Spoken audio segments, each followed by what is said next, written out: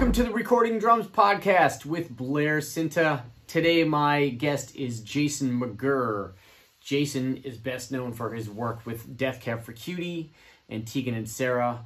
I've been a fan of Jason's playing and his tones for a really long time, discovering Death Cab back from Transatlanticism, and a real interesting point for me was the record Plans and just listening to those drum tones back in the day when I was early in my recording career, and definitely being influenced by those.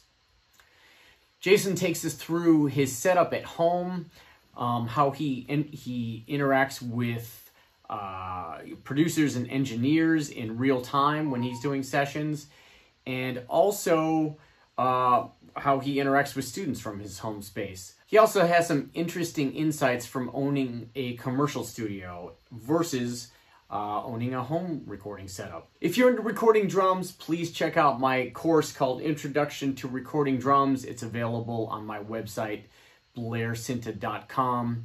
You can also get for free a guide to remote recording. This is a 10-point kind of reminder. It can be helpful for drummers, producers, and songwriters, and I think it's a pretty cool thing to take you through, even if you're experienced at recording and have done this a lot, just some reminders to talk to whoever you're working with, just so you get everything sorted at the beginning.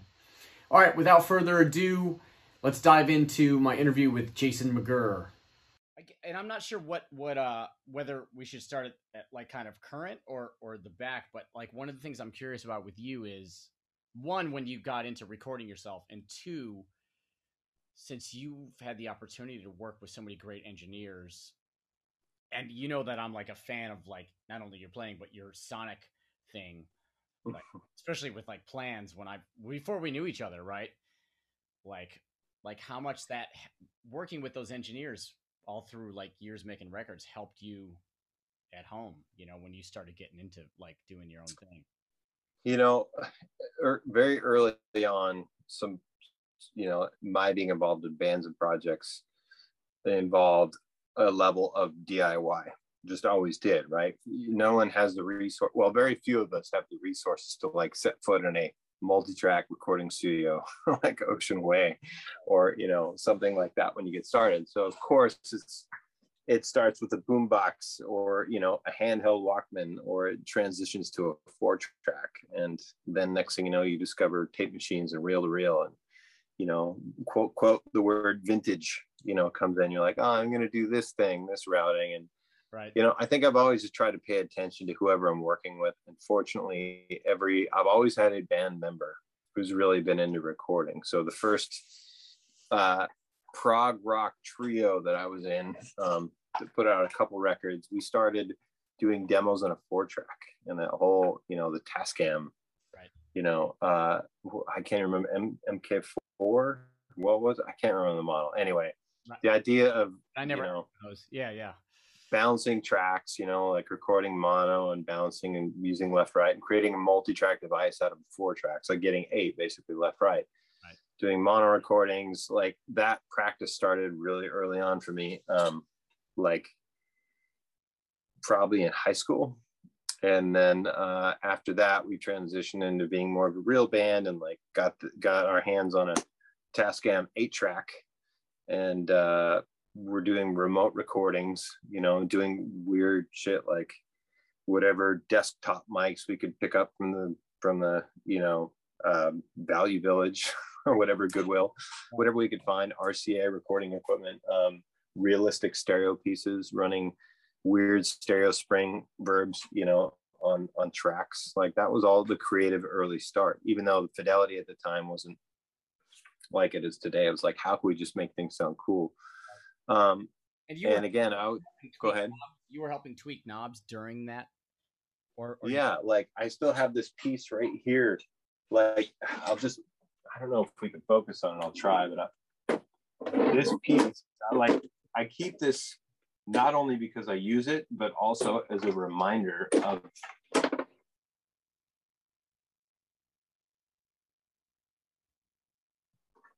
let me see, I can't move it on. That might be able to see it. Can you see that? Yep.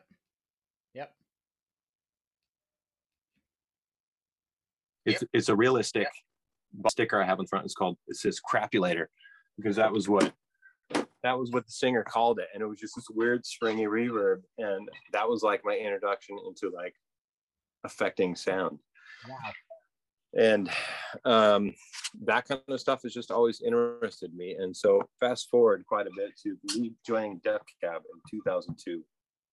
When I joined the band, Chris Walla, who's no longer in the band, was way into engineering and recording, and he had been at the helm engineering all the records from the beginning. And so being able to have a bandmate that you could hang out with both in the studio and out of the studio and nerd out about recording equipment was super helpful. And I would say that his influence early on is who I can point the finger at to blame for this black hole that I'm in now, which is, you know, the amount of outboard that I have, and, you know, my fetish with compressors and different colors of pre's. And so really it stemmed from having a bandmate that was into recording your band. And again, that was at a time when, you know, indie rock was very much what it's labeled, independent. You know, you had to do everything yourself. There wasn't big budgets. Right. So I just paid a lot of attention, and that snowballed into my little studio turning into a bigger studio, turning into investing in a commercial space, right, getting a console, you know, having a commercial studio, paying engineers, paying studio managers. Right. And then eventually I just pulled back and I was like, you know what, I just want to have my own place at home and not worry about trying to run a commercial space. Right. But I would say that it started in, the real seriousness started in like 2002. So we're almost at 20 years now of me investing my time, energy, and money into recording. So I have like 19 questions based on that synopsis of that right now. All right, go. So Chris was helpful with like the outboard stuff and microphones and things like that. How about your choices of drum choices and tuning choices and things like that? Do you feel like you had a pretty good handle on that stuff, or was it really like a constant back and forth where he heard certain things and he helped you focus in on that stuff, or was that really mainly coming from you? It was both of us, and it was other people on the outside. Like Greg Keplinger was always a big influence on me because of his just outside the box thinking when it came to not only making drums, making metal percussion, but, you know, the idea of a sound with a real personality, you know, whether that was one drum or one cymbal.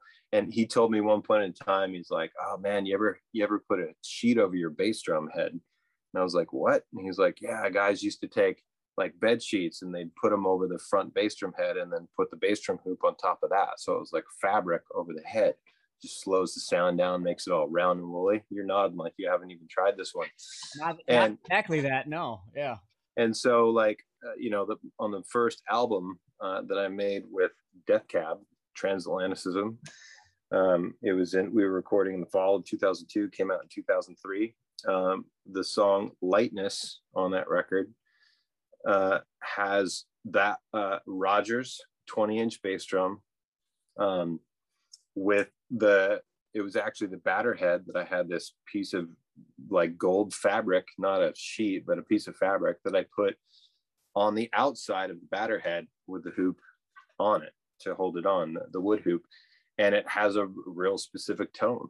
Right. And on top of that, there were, Greg had just made me these, I'm sorry, it wasn't Lightness, it was Death of an Interior Decorator. Lightness was a different drum treatment, but on top of that, Greg had made me these, one stainless steel and one brass hi-hat. And we took a desktop mic, because this was Chris's idea, and we put it inside the hi-hats and closed the hi-hats down on it. And so right there, you've got like the most, you know, if you walked into a music store and you saw a drum set with a sheet over a bass drum and some weird hand-hammered hi-hats that were this big with a cable sticking out from a desktop mic, you'd be like, wow, that's not really what I would have thought of for. Yeah, you would run. Yeah, like a drum set. No, you wouldn't. You'd be like, man, this is cool. I'm here. I'm in. Let's go. Right. But I mean, it was a collaborative effort, is what I'm trying to say. As I was always into from the very beginning, sitting down and trying to play something that I'd never heard before. Right. And I mean, like sonically more than, right. More than like rudiments or, like a groove. I mean, factor that in as well. But I was into weird treated sounds. And again, even further, this dates back to finding, the realistic crapulator Right. and blowing sounds up, distorting them, hitting tape hard. And to me, that was always more interesting than a super clean drum sound. And it affected how I played, right? It affected the groove. But right. I think that I had a lot of ideas, and so did Chris. And we were never afraid to detune lugs. If the tension rod was on the floor because the rim shots were too hard, we'd be like, leave it, don't touch it, don't pick it up. Right. Sort of the theory of golf, like hit the ball where it lays. Yep. I think the drums, there's a lot to be discovered in that same way. I think it's amazing that it often takes. The irony of this is like my influence for that was Zach, who is now your bandmate. Was once my bandmate. It often takes someone who is a manipulator of sounds, whether it's a keyboard player or a guitar player or an engineer. At least for me, it was to go like, no. We're gonna do this because, I think as drummers we study rudiments, we study grooves, and we study drummers. And for somebody to get you to start to think, not so much like a drummer, but as a sonic experimenter. It's an interesting thing to me, that there's somebody that usually influences somebody like us, like so heavily to do that. And also Greg, who, we've hung out together with Greg before, and he's like just an incredible dude and so unique. The fact that you had, man, both those guys just like right there for you. Yeah. It's like amazing. Yeah. No, you're right. I mean, it was, and thankfully I was in a town and a place in a situation where there wasn't like some A&R rep saying, oh, no, this is what everybody's doing, and this is what you have to do, right? This is the template. Instead, it was like, Greg was like, fuck that, or Chris was like, let's break it. Like, I found this piece of gear on eBay, and it makes a really cool sound when I drop it on the floor, like, especially when the bass drum is played. So I think that, yeah, you're right. It takes somebody to kind of pull back the curtain and say, check out this view. And then what happens after that is, like, I got really into it. And then it's sort of the tides turn to where I feel like in working with other people, and even with Chris or other producers with Death Cab, started to make suggestions about drum treatments and found sounds. And like, I mean, the very first piece of metal I ever got from Greg was there's always a section of the snare drum from rolling the shells that gets cut. It's like an overlap before they weld. Yep. And that rounded piece of steel or brass or whatever I would put on top of my toms. Mm-hmm. And it had this crazy wobbly phase type thing. And it's on the earliest records I ever made. As part of my sound. And that was me, that wasn't Chris, but I guess I've always been an adventurer in that way. But yeah, nowadays I really enjoy that I'm in a place where people just trust me to just deliver files or sounds or, drum stems that are more creative and not just straight narrow raw tracks with zero treatment at all. I mean, I provide both, but it's nice when people trust you well enough to just go for that, Right. And it's kind of the irony of like, had you guys been in, let's say one of these top dollar studios in LA back in that time, that no one would, let Chris overdrive things or sure. things or whatever, that it just wouldn't happen, Yeah.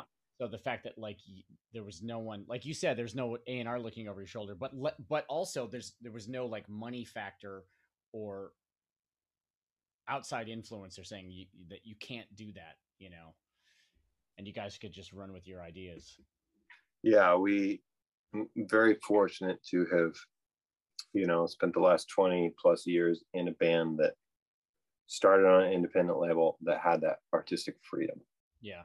And even when Death Cab went from an indie label to Atlantic Records, we had established ourselves enough that there was never any A&R people in the studio. There was, you know, the feedback from the studio was, or from the label, was always just more of a suggestion about maybe edit for song length for a radio track or whatever. But in terms of artistic endeavors and approach, and but I mean, we're in that world now too, right? Like there are so many records out there that are all over the map sonically, and it's interesting as hell. You know, like I love listening to electronic records and what kids are doing these days, manipulating sounds.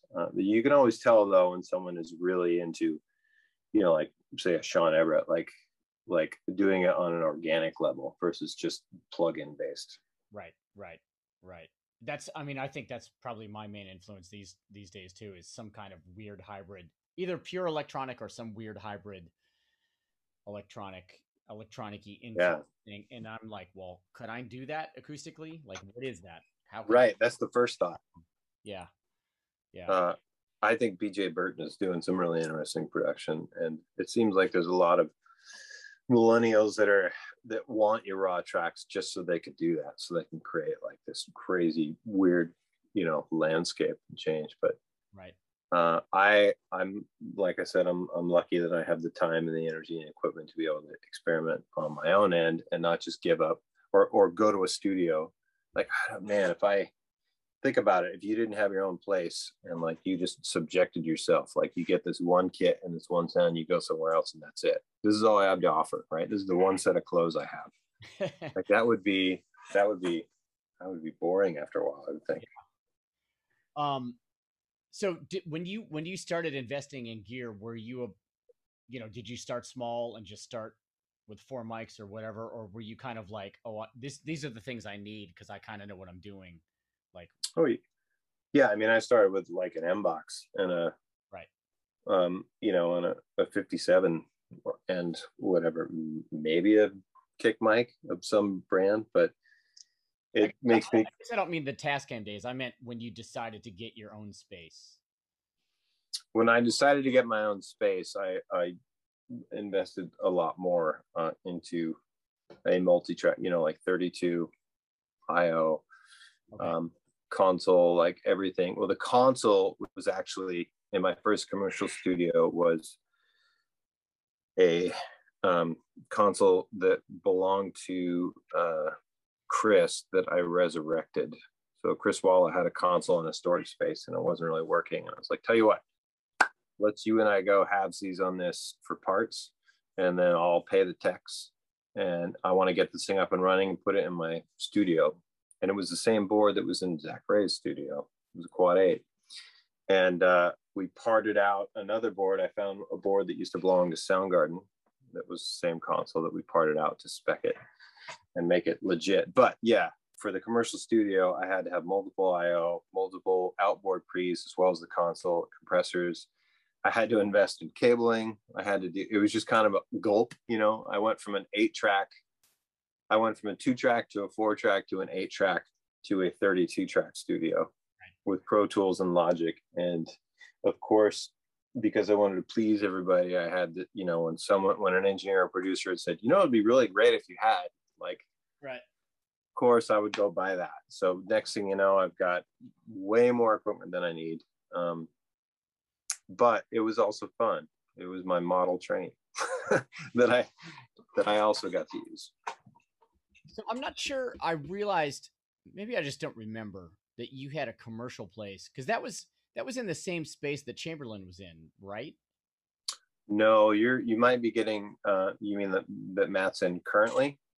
No. I mean up there by you in Seattle. Nope, no. The only Matt Chamberlain Death Cab intersection is that Ben had created a space when he lived in LA and moved shortly after, and then Matt moved into that space, and that's where he is right now. Okay. I'm off. But so I'm not sure. I don't. I didn't know that you ran a commercial space and you were having bands come in. Yep, it was only open for 3 years because I was renting the space and I tried to buy the building, and would have had to been subdivided as part of a larger property, and the landlord didn't want to do that. But we went down the path, and might still be there if I own that building. The other thing is, when I built that space, it was in 2007. It's just my wife and I, no kids yet.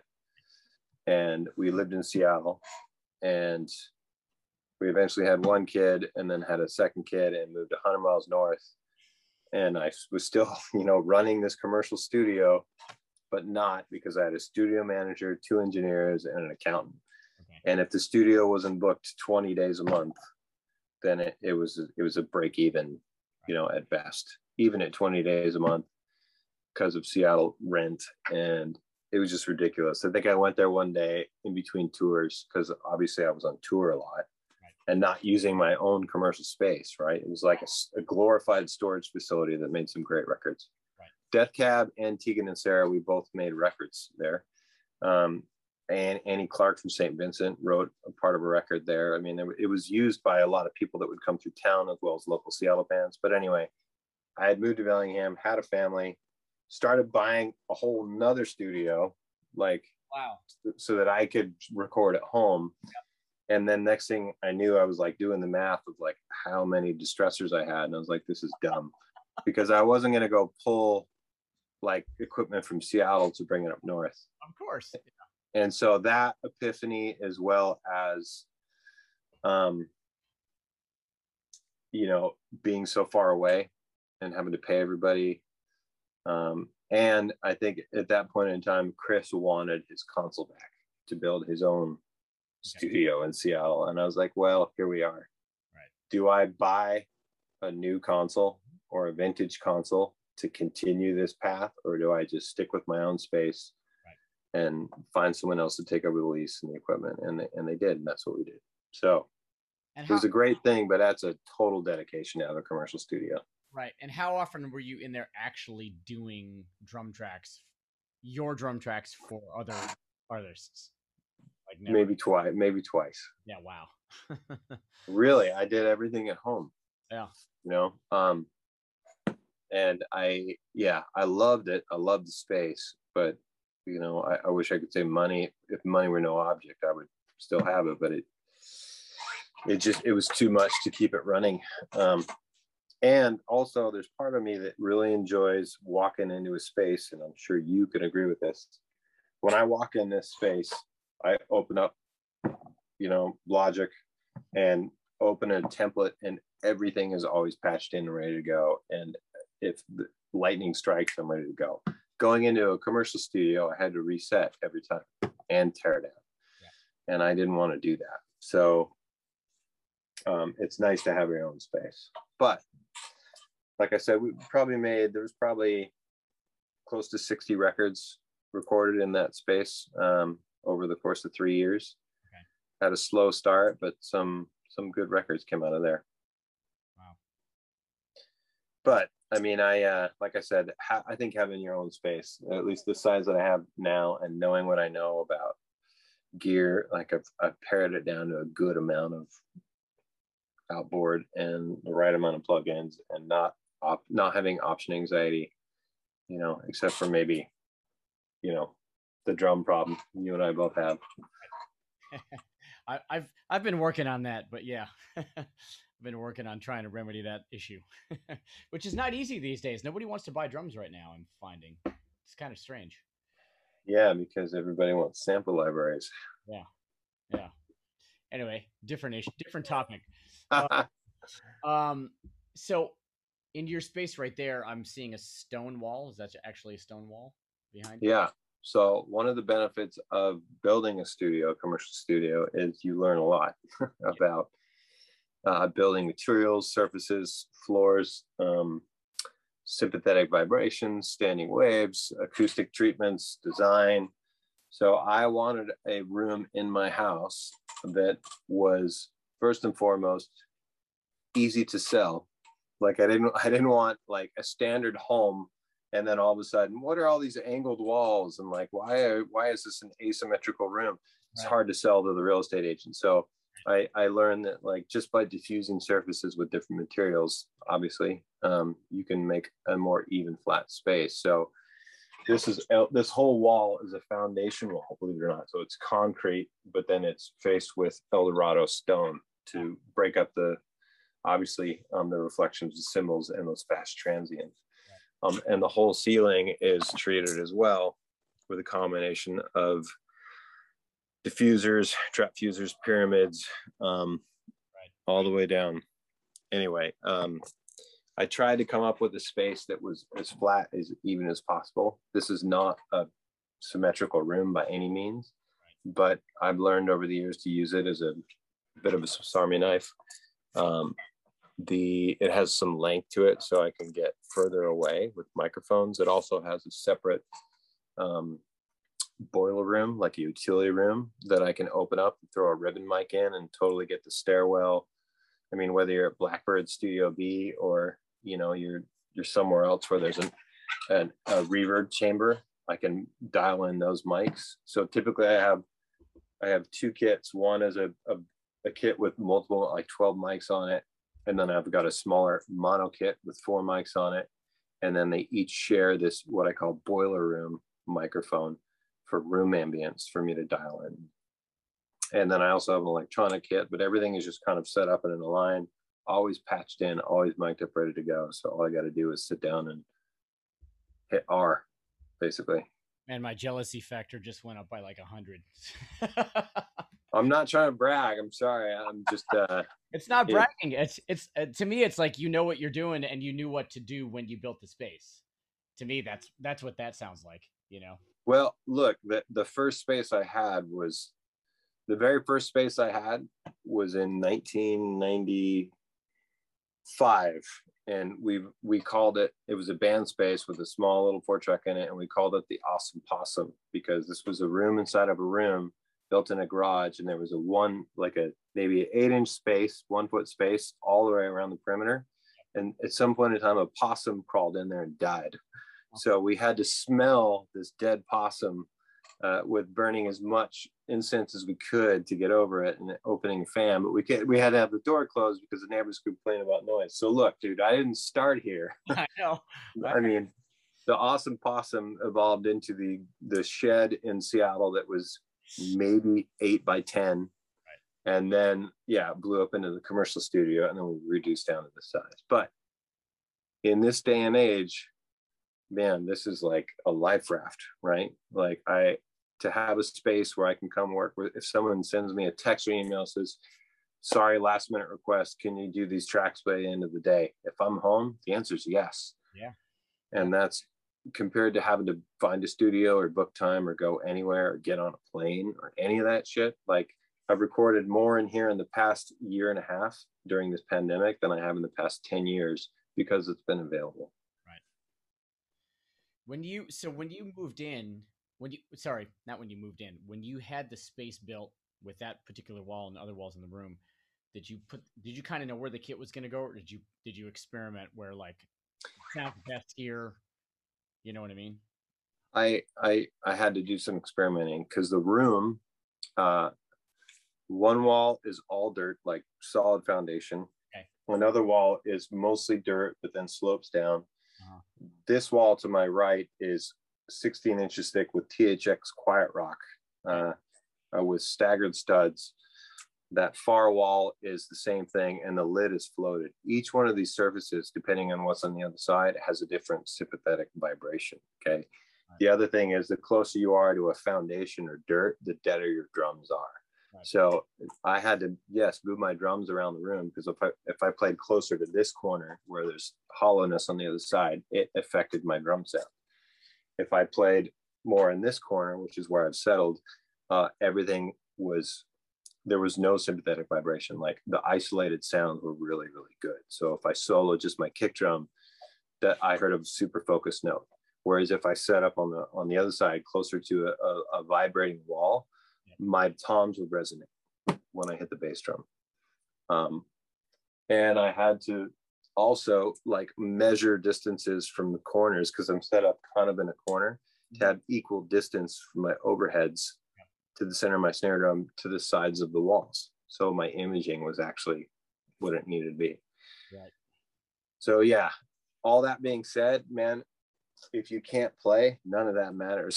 So it's like, right, we could wax on and off about like the importance of acoustic design and treatment and mic placement, but it doesn't matter if you don't feel good as a drummer. So Right, that is true, but that's not what we're here for right now. We're here to right. we're here to get nitty and gritty, and we're letting other people deal with those. Yeah. Yeah. Well, yeah, I mean, we could talk for hours, but this is how nitty gritty and nerdy I get.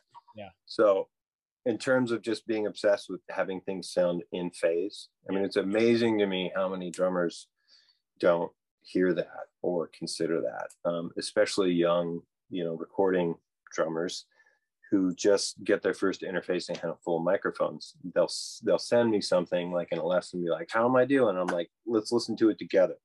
And I show them on actually like a spectral analyzer the difference between when things are in and out of phase and let them hear that. And then we make some adjustments in microphones, and then all of a sudden they realize their drum sound has improved. But like I will go through I was doing this earlier today because I was setting up my patch bay differently. Okay. I go through all of my outboard gear. Plugins, you don't need to worry about it so much, but all of my compressors are I'm testing them with an oscillator to make sure that the levels that I'm hitting are exactly the same. Yeah. And checking phase and mics with tape measures. It just saves me time on the back end when I deliver tracks to somebody, knowing that they're going to sound good. But and then there's that awful feeling when you find that they're out of balance, that you now have to take them to a shop and wait for a month to get them back. And you could do that where you live. I can't do that here. But yesterday I came in here and like my APIs that I normally use for my overheads, like they just it's been 20 years since I had to do anything to them. But like now it's like, I'm like, oh shit, I have to make do now for the next 3 weeks without, Man. Are they 500 or 3124 or the Brett Averill 312? So that, oh yeah, those are great. I mean, they've been so solid, Yeah. When Brett, is he still making gear? Well, it's BAE now. Right. I've got some of their 1073s. Yeah. So, but I just talked to them this morning. They're, they'll get in there and they'll get on it. So nice. But you know what? Yeah, you gotta have a good tech. I know. It's tricky when you get in. You're like, oh man, that thing is all of a sudden that's not working. That's my option that I usually go for this. That's gonna limit me. How about this? How about when you've just tracked something you're really proud of and you're exporting files and creating stems, and you solo something and you hear like a bad cable and it's unfucking usable. Like I did that the other day. I sent a track to somebody and I was like, oh my god, the rack tom, every time I hit the bass drum the cable rattles. And I was so pissed that I didn't pick up on it until it was soloed. Yeah. But because I've had to do this because we've had to make do, I just went in and doubled the track and replaced it with a Joey Waronker rack tom from the Loop Loft and adjusted the velocity. And between that sample support and the room mics, you'd never know. Perfect. 911, man. Tricks of the trade. That's why people will listen to this. They just are like, oh, okay, cool. Yeah. No, I know. It's like, as soon as you show people that, they're like, wait, what? Yeah. What? You could do what? So yeah, thankfully I've had a lot of friends and engineers who have helped me out with tips over the years on how to fix my car. I remember back in my earlier days in my first studio in Burbank, when I didn't know how to use my 160s properly, and I just thought, oh, I'm gonna put it here, and I guess somehow I didn't check it, and it was hitting so fast that there was basically no sound. Yeah. I finished the track. I was like, oh, this, I soloed it, and I was like, wait, what? There's, it was so fast. It was just like a tick, Transient designer attack. Yeah. Yeah, it's fun, man. The learning curve is real, isn't it? Like, yeah, and never, especially with microphones. That's the fun thing, like I'm really more on the hunt for, well, I don't buy much gear at this point, but I'm really on the hunt for more like crappy microphones just for character. Yeah. No, I worked with I'm an with you. engineer in the past few weeks, and he had some American microphones. The brand is American, like Salt Shaker. Oh yeah, yeah. No, you said with Jakir. Is that what you said? No, no, no. I said American Salt Shaker. Oh, I said an engineer, not Jakir. oh, Yeah. I see. Yep. Got it. Yeah. Yeah, no, I'm with you. I think that it's way more interesting to. I mean, geez, you could go. The chances, when it comes to rolling the dice, of going and picking up some cheap ass, weird looking mic at a vintage shop or wherever you can find it, Yeah. and just sending it through a cool, colorful compressor plug-in, like the chances of finding a sound that inspires you and the artists you're working with are far greater than they ever used to be, just because people are willing and wanting to hear that stuff. I remember investing in a whole bunch of really nice drums at one point in time and then going the complete opposite way. Like, what are the cheapest, crappiest drums I can find? Yeah. Because, once you've got the ear for it, you know how to make things sound good. I also find that, like, often I buy whether it's a piece of percussion or gear or snare or mic, that all of a sudden that thing becomes the thing that you thought, like, how did I live without this? Because all of a sudden you're using it for everything. You're so inspired by it, but when you do something with it, but then you go like, I could have never done this had I not found this piece of gear. Totally. Like, right? Your go-to. Like, yeah. what? Yeah. Where's my piece? Yeah. Yeah. I have a few of those pieces around here. And what's funny is that I don't even know how I came by them. Like, they just, someone left them behind at the studio, or Right. I picked up some sleigh bells on tour, and little did I know they would be on everything I ever did that needed sleigh bells. Just as, like, I was bored that day on tour, I was like, oh, I'll buy these. Right.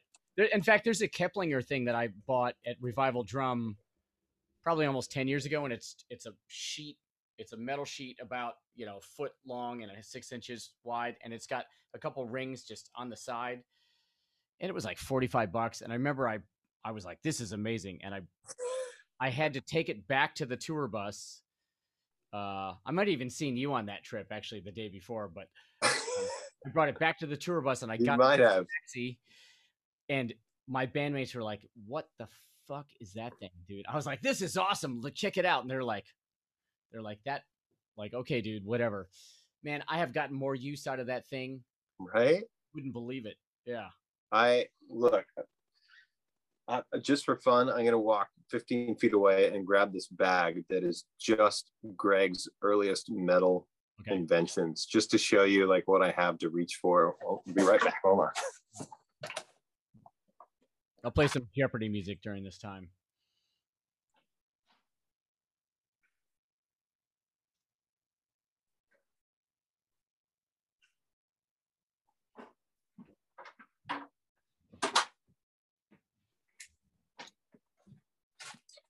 So the percussion tracks that have happened because of Greg, whether it's one of these big dudes, Yep. or check this out. This is crazy. Like, I don't know what that is. Wow. Got a whole bunch of cymbals, but like rivets. With a hole through it. Yep. These metal pieces, these are some of the original ones that I talked about. These are all pieces of snare drum. But man, when you put them on a surface and play them, when you put them on drums, so cool. Whereas I have this really weird piece. That looks like a World War I German army helmet or something. I swear to God, he was pulling car parts out. Yeah.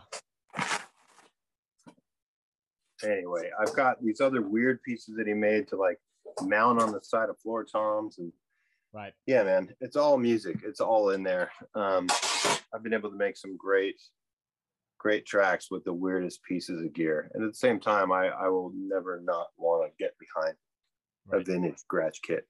Right. Right. Zach used to make fun of me. He would say, "Oh, here come the pots and pans."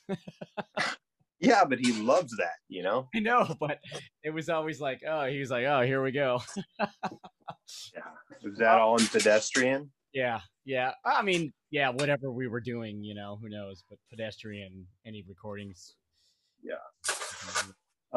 Well, it definitely helps to have supportive bandmates, or other producers or engineers, because I've definitely been in situations where someone is just like, no, we don't need that. We don't want to hear that at all. But usually that's because they haven't ever given it a shot. They haven't realized what layering in some weird effect or piece of gear is how that's gonna affect the overall feel of the track. Yeah. So when you got up, I saw that you have a monitor right next to your kit back there. Is that So yeah, is that a separate computer, or how are you running? So this is how I work remotely. Okay. I have my studio computer, which is just a Mac Mini. Okay. And like souped up in terms of RAM. It's enough for what I do. If I was mixing like 200 track projects, I would have something more powerful. It's fine for drum tracking. Right. Next to my drum set, I have another iMac that I use for Zoom.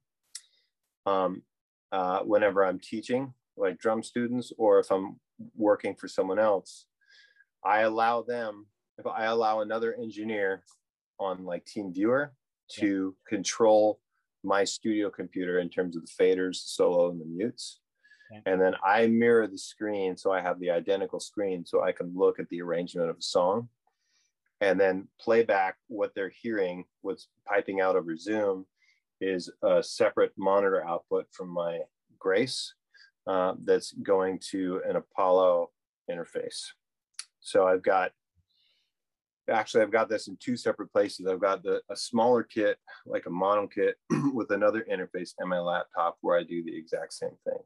So if you were an engineer right now, you would be able to not only share, but control my screen and hear the mix you want to hear coming from my stereo bus. And then I hear the exact same thing, and I've got a talkback mic over by the kit, as well as just a mute switch for that talkback when I'm actually tracking. Right. So it's a real collaborative way of working with people remotely. So you're not using Audio Movers, you're using TeamViewer?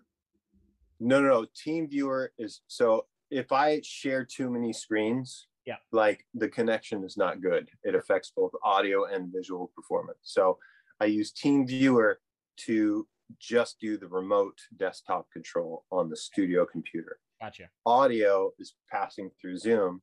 However, it's not just built-in mic, right? It's my stereo bus mix into Zoom. And so Zoom is carrying that sonically well enough for you? That's interesting. Well enough to go over arrangements. Once we get to a place where we feel like there's a good performance, then I broadcast listen to via Audio Movers into whoever's control room is referencing what's going on. Okay. But it sounds... I figured out some ninja stuff through Zoom audio. No. I hadn't. No. Very early on, I was using a company called IPDTL. Mm-hmm. Are you familiar with that one? IPDTL is a broadcast platform that radio stations use, which actually broadcasts in stereo, where Zoom's in mono. Right. So IPDTL is a better sounding, version of your broadcast. But if I jumped off the Zoom on my iPad and went over there for you to experience what I'm talking about, I could show you, not with the screen share thing necessarily, but on top of having that back station over there with the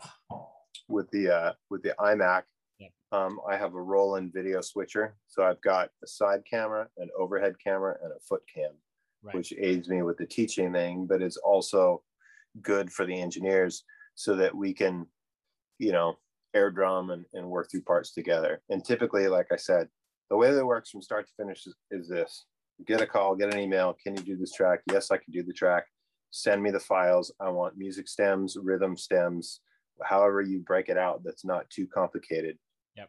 I load everything into a session, and then I set it up, and then I'll do some work before we get online. And once we get online, I'll be like, here's what I'm thinking. And I sit there and I play back on the track. Mm-hmm. And then once we come up with a good arrangement, then I send them, I allow them to link in my screen to my main studio computer. can then move some stuff around. They can add a plugin, like if somebody wants a soup like a Culture Vulture, you know, on a mono Reslo crotch mic, great, go for it. They can hear what that sounds like on their end. If they really want to know what it sounds like, we click over to Audio Movers. But by using Zoom and TeamViewer and Audio Movers, you know, versus just one platform, things don't get so jammed up with latency and transmission in general. And I can, like I said, move back and forth between two different kits. But it's really great because often when you're working remote, people don't know what their options are, what they're missing, you know? So to be able to sit at a kit, if I was an engineer and you were tracking right now, and, you know, I want to know what a mic sounds like if you open up that door behind you and like I move the fader up, like in real time, how that affects the track, how everything sits, that's a super bonus, right? So I've tried to create all that at home here for other people. And what's the percentage of you actually working in real time with engineers / producers versus you kind of doing it on your own and sending off an MP3 and just getting the okay? This is usually how it works is I get files, I get started, I get familiar with it. If I have questions, if there's like like, man, I'm stumped. Like, is this halftime? Is it cut time? Like, I'll jump online with somebody right away before I put in the time, and we'll work through an arrangement. Sometimes I'll present what I think a song needs, send that first ref, and we'll listen to it with maybe the producer and the artist or something like that. Like the songwriter and the producer engineer on the other end. We'll all listen to it together in real time while I'm sitting behind the kit. I'm not playing, I'm just listening.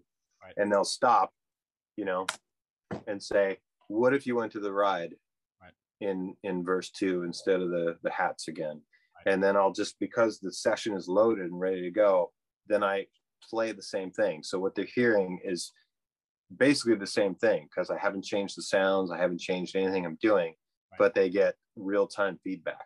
Right. Once, you know, and I might actually record that in real time because we may capture it, or it'll just be like make notes, put a new marker in there, go to hat, and then I say I'll send you a new ref in an hour or whatever. Because often after I track, I would prefer to track on my own without people staring at me. Right. Yeah. But some people really want to be there to watch you go through your thing. So I've done this a lot with my bandmates as well. So like Ben will have like an idea for a drum part and say, hey, could we jump online and work it out? Okay. And he'll just watch me as if we're in a practice space, work through the piece. Right. And that may take whatever, a few passes through the song. And I'm like, cool, I'll work on it and send you a ref in an hour. And then, like I said, then I have the time, once we have the arrangement and the sounds, then I might go through and like really comb over it and adjust transients and, you know, maybe do a few edits here and there. Yeah.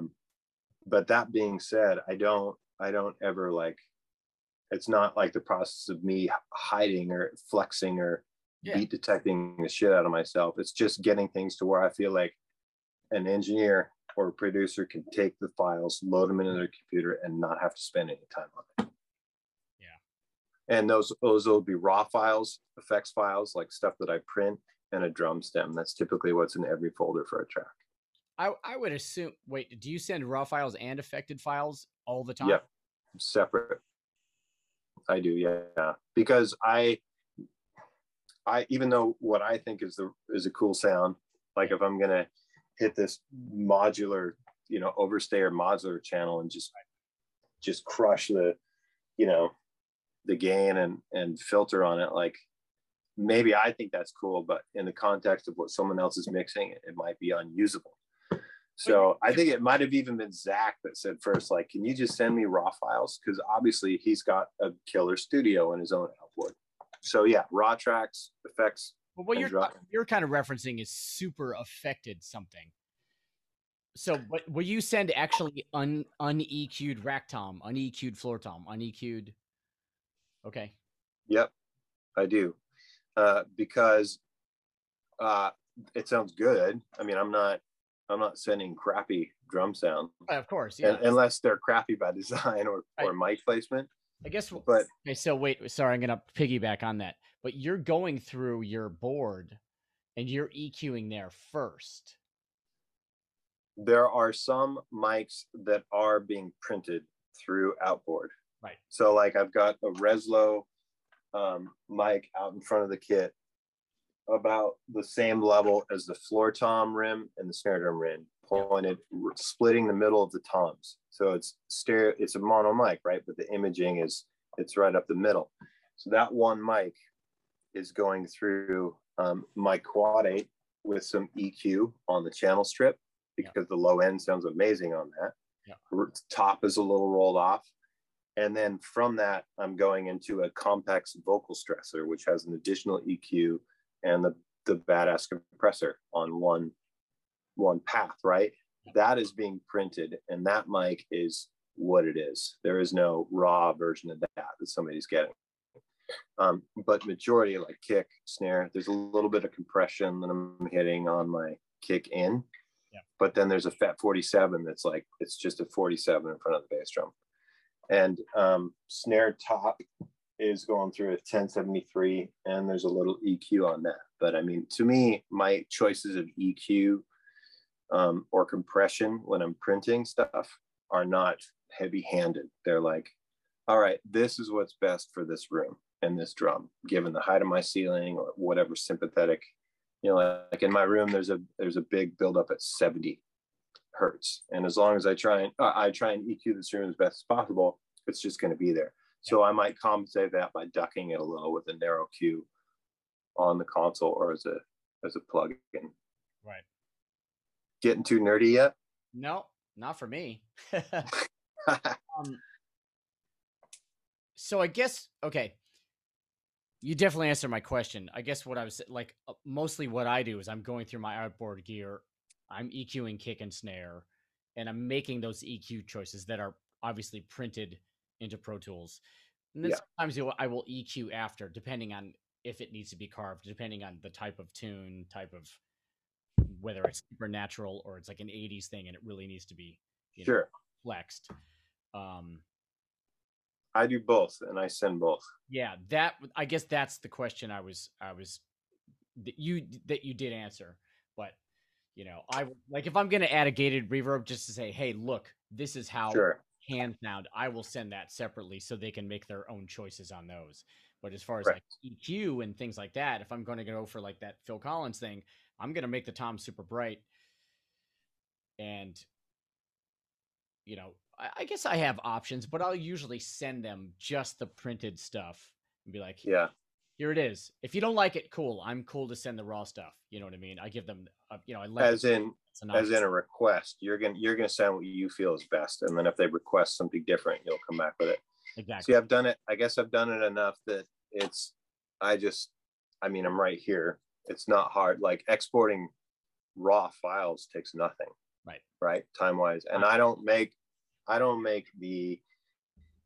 lot of EQ decisions. To me, I want to record the best drum sound possible, which is determined by drum choice, heads, tuning, microphone choice. Like for instance, I had Cole, 4038s, a pair of them, and they just weren't very flattering in this room. And it turns out that the Reslo or the R88 was the better choice for this room. And it sounds great. And placement and distance from the kit, like everything, all that is my EQ. That is my compression, like placing those microphones. And then also just deciding like, this is my drum sound. Right. But like I said, I'm never very heavy handed. So it's easy once I have raw files, everything at Unity, all my mic levels are set for how I typically play. And even if I play really quiet, if I'm doing one of those super quiet, there's a quesadilla or a big fat snare drum and I'm barely playing the snare top, I usually don't change the output or the input of the 1073. I will make up for that with like a Spectrasonics 610 or something. I'll give it some more gain, but like be cognizant of the noise floor. So I might put like a gate on something and print something or put it in the raw files and call that the raw file so that there's not as much noise floor because I'm playing quieter. Right. As he pushes up his glasses. I really don't know what I'm doing though. I'm just all of it's just an experiment, right? Dude, I'm learning shit. I love it. This is exactly why I wanted to do this, because it's like, you know, it would really take me to come over there and go like, hey dude, can I come hang out at your space and see what you do? Like, that's never gonna fucking happen. You know what I mean? So We're a little ways away from each other. yeah, I mean, the few of these that I've done so far, it's like, oh wow, that's amazing to see like your process, you know, and like the other guys I've talked to, you know. Well, look, I mean, at the same time, I walk in this room some days and like, I don't want any of this gear. I want a light bulb over a drum set, and I just want to focus on playing. Yeah. You know, I think that gets tricky too sometimes. I do the same thing. I have to, when I walk in my room, and some days I'm just like, I just want to like practice or play drums and get better and not get confused on why I'm out here. And that's hard to turn when you're looking at all this stuff. It's hard to turn it off. Just go like, I know. I'm literally here to like, you know, work on a lick or a groove or whatever, and not muddy the waters. That's a tricky thing. Yeah. Yeah, and I think too, you and I both been in the studio with engineers or producers that sadly they'll be unnamed, even though you probably know some of the people I'm talking about. We've been in the studio with people that are such tweakers, such knob turners, that they don't listen to the performance. Right. They're not keyed into what's happening on the floor. Right. In terms of the magic or the group dynamic or this or that. They're so concerned with like fucking with the EQ or the compression or replacing a bass drum sound or a snare drum sound that they just miss it. So I don't want to go down that path, you know, by my own hand. Like, I don't want to get so obsessed with sounds that I don't play. I don't put in the time. So if I had to choose between a 2-hour window of, you know, tweaking or a 2-hour window of playing, or 15 minutes of tweaking and an hour and 45 of playing, I'm going to choose more playing than tweaking, because I have tweaked. That's what mixing is for. That's when you can really sort of learn gear and sounds, is like after you play. Yeah. Do it then. Yeah. To keep those, yeah. Yeah. My big thing is when I have to go through, like today, like I have to go through these mic pre's and like just unplug things and climb back there, and I'm just like dreading it. You know what I mean? It's just part of the thing, you know. There could be an Instagram page dedicated to console backsides. Yeah. Like literally like what patch bay is and like what what it looks like.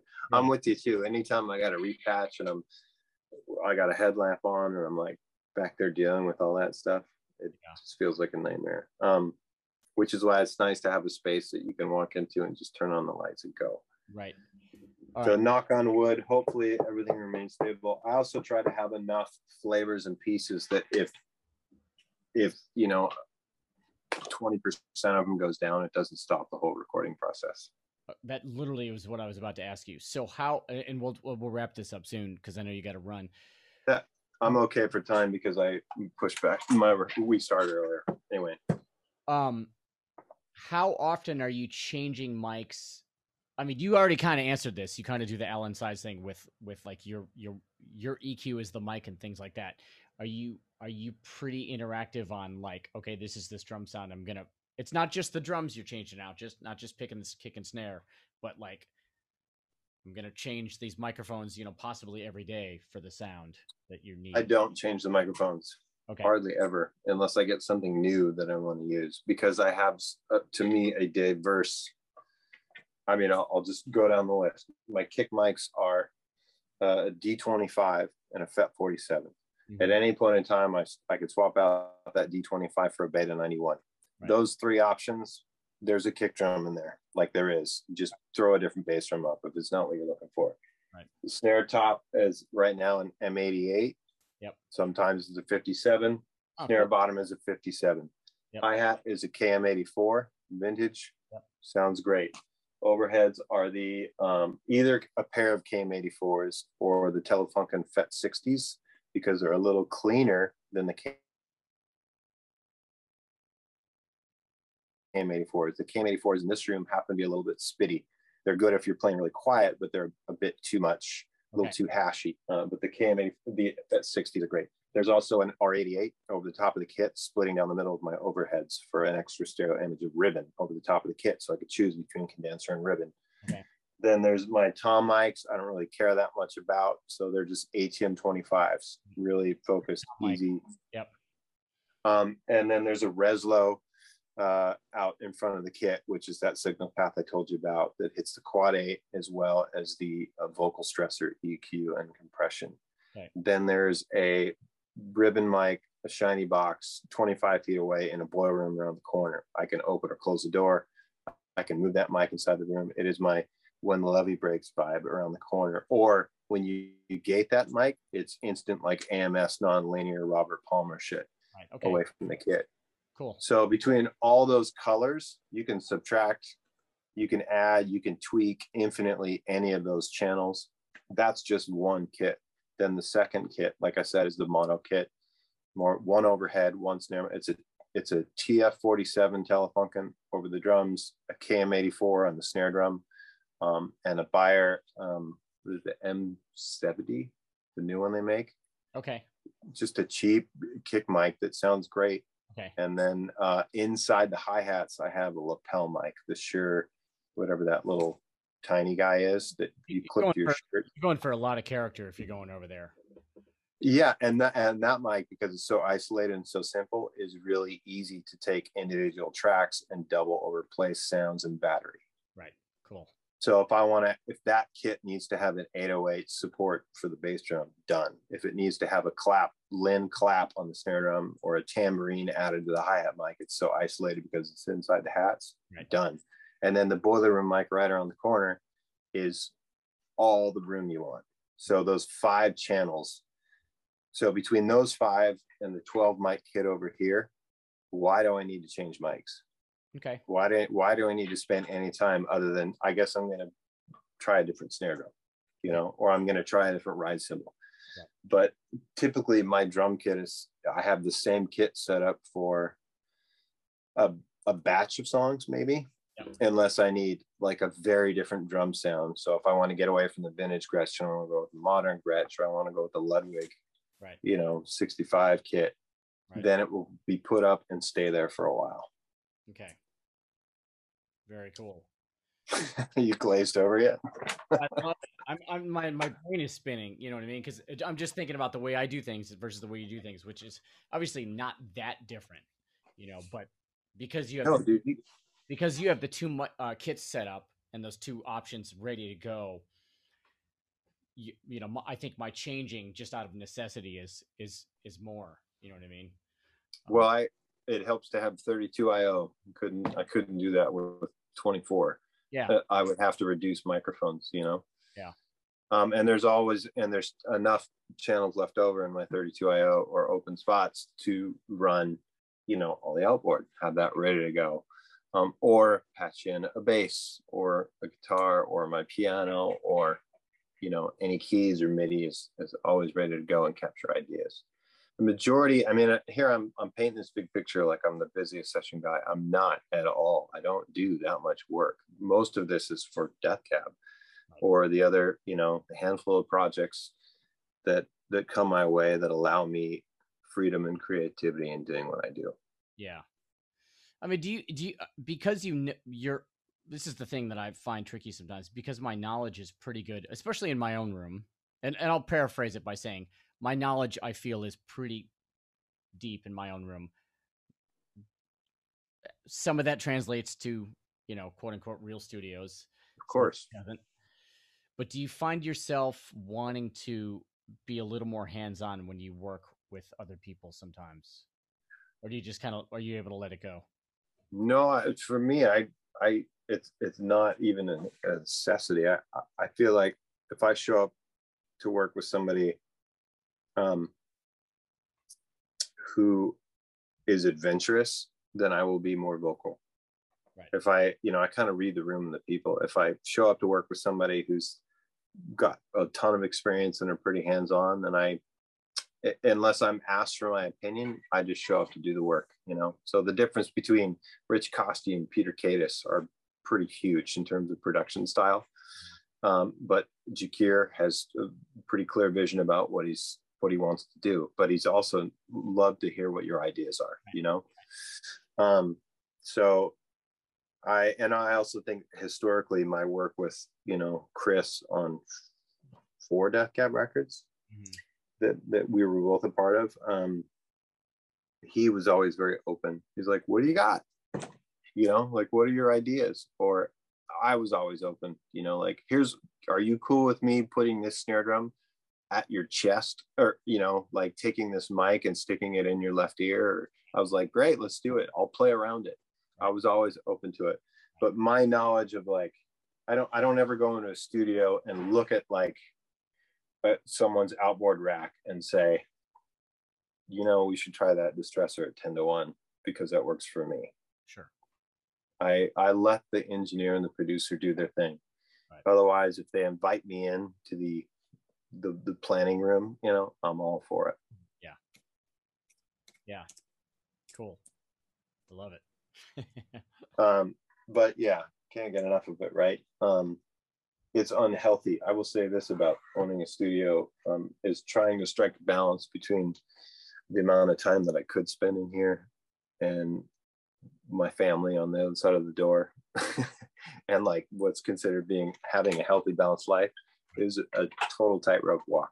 Yeah, because when it's 20 feet away, I mean, there's advantages and disadvantages, because if you need to go recall something, somebody says, oh, dude, that inside kick mic didn't show up. You're like, cool, I have it to you in 5 minutes. Exactly. As opposed to a 20-minute drive somewhere. The other problem is that maybe you want to go tweak that inside kick mic and it's right there. I know. I can't. Yeah.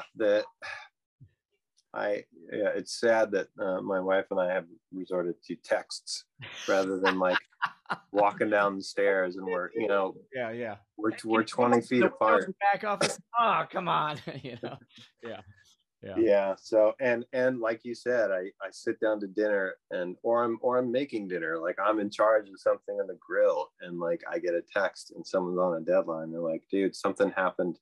Your whole kit's in that drum bus. I need it soloed. You're like, give me 5 minutes, you know? So really great to have it all down here. And like I said, I've been able to do a lot of work and a lot of research and, you know, lab testing of sounds and approach.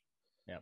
But it's also this crazy curse where it feels like all Dad does is lock himself in the basement. Yeah. I mean, that's a whole nother subject, but you know,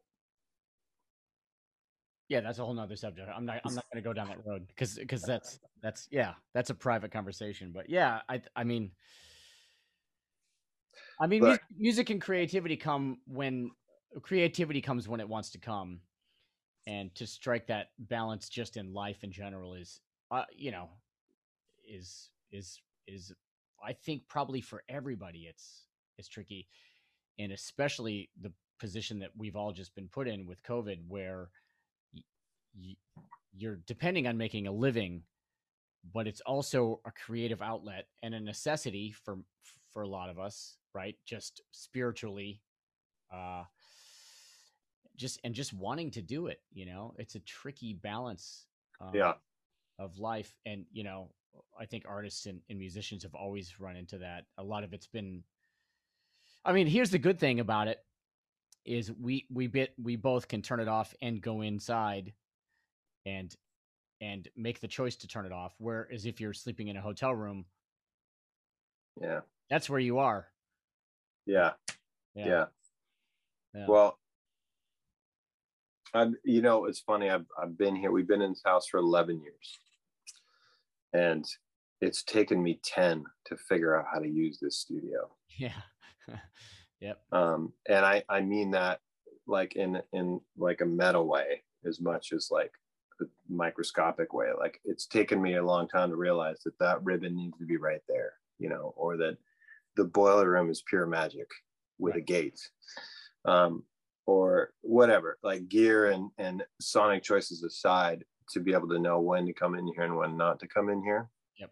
In regards to my my mental state, my family, like all things. So like you said, part of that is another sidebar private conversation. But I will say that I think historically studios, like in the book Temples of Sound, that magic places where magic is made, they don't, I don't think they have this instant reveal. I think that all of us need to really spend time, just like with our own instrument, like really listening closely and experimenting in order to determine the ways to best use that space, our time, our environment, and all things. So like maybe that daylight coming in behind you was like something that took you 5 years to figure out in terms of like being in the right headspace at the right time. But having everything ready to go, this is my advice, sort of closing advice for all, you know, budding engineers or, you know, recording enthusiasts, is the more obstacles you can remove, the quicker you're going to get more inspired performances. So me being able to walk into a room and sit down and go, you're recording? Great. If I have to spend a bunch of time, and I've seen this with other engineers, when you go to a studio and like, how does this shit work? And trying to find where the patch bay is, all that, the more you got to wait for the bus or the plane or whatever to take off, the more it kills inspiration. So having a space, whether it's tiny or large or one mic or 40 mics, whatever gets you recording and committing your inspiration immediately, is the place you need to be. That's where everybody should get to. And that's all she wrote. Perfect. Yeah. And Q Keplinger. Yeah. Yeah. Thanks, dude. It's nice to talk to you on a personal level, and also thank you for your time. Of course, man. I miss you. Hope to be down in LA sometime again soon.